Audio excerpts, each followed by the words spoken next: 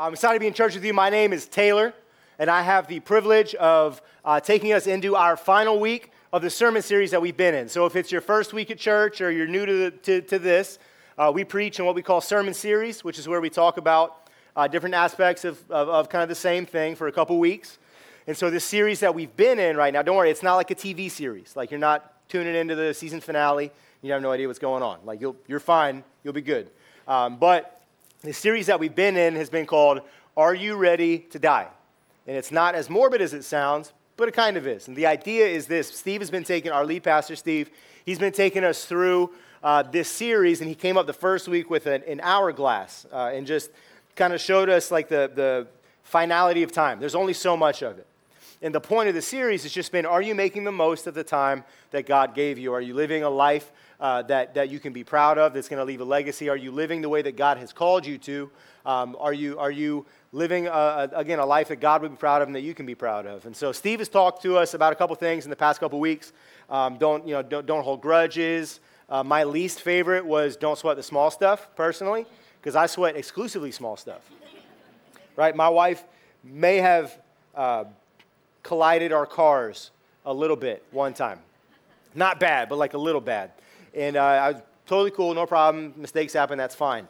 That same wife tried to put a melty chocolate bar down on my center console on my truck one time.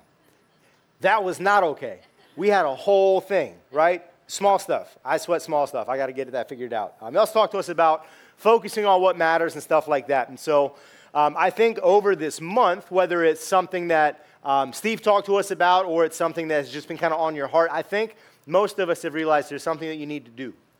I think that whether it, again, is part of the sermon series or just something that you felt for the past couple months or something that maybe you just woke up this morning feeling like you need to do something, I think God has something for everybody to do. I firmly believe everybody who follows Jesus is going to be called to do something.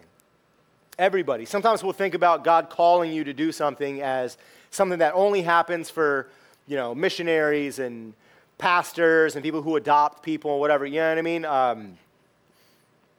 don't think that's the case. I think everybody who follows Jesus is going to be called to something at some point. This is what the Bible says about that in the book of Ephesians. It says, "For we are God's handiwork, created in Christ Jesus to do good works, which God prepared in advance for us to do." Right? We're created in Christ Jesus to do good works that God has prepared in advance for us to do. And I think it's important to look at how that's worded. The second half of that, how it's worded. It says that God prepared in advance for us things for us to do.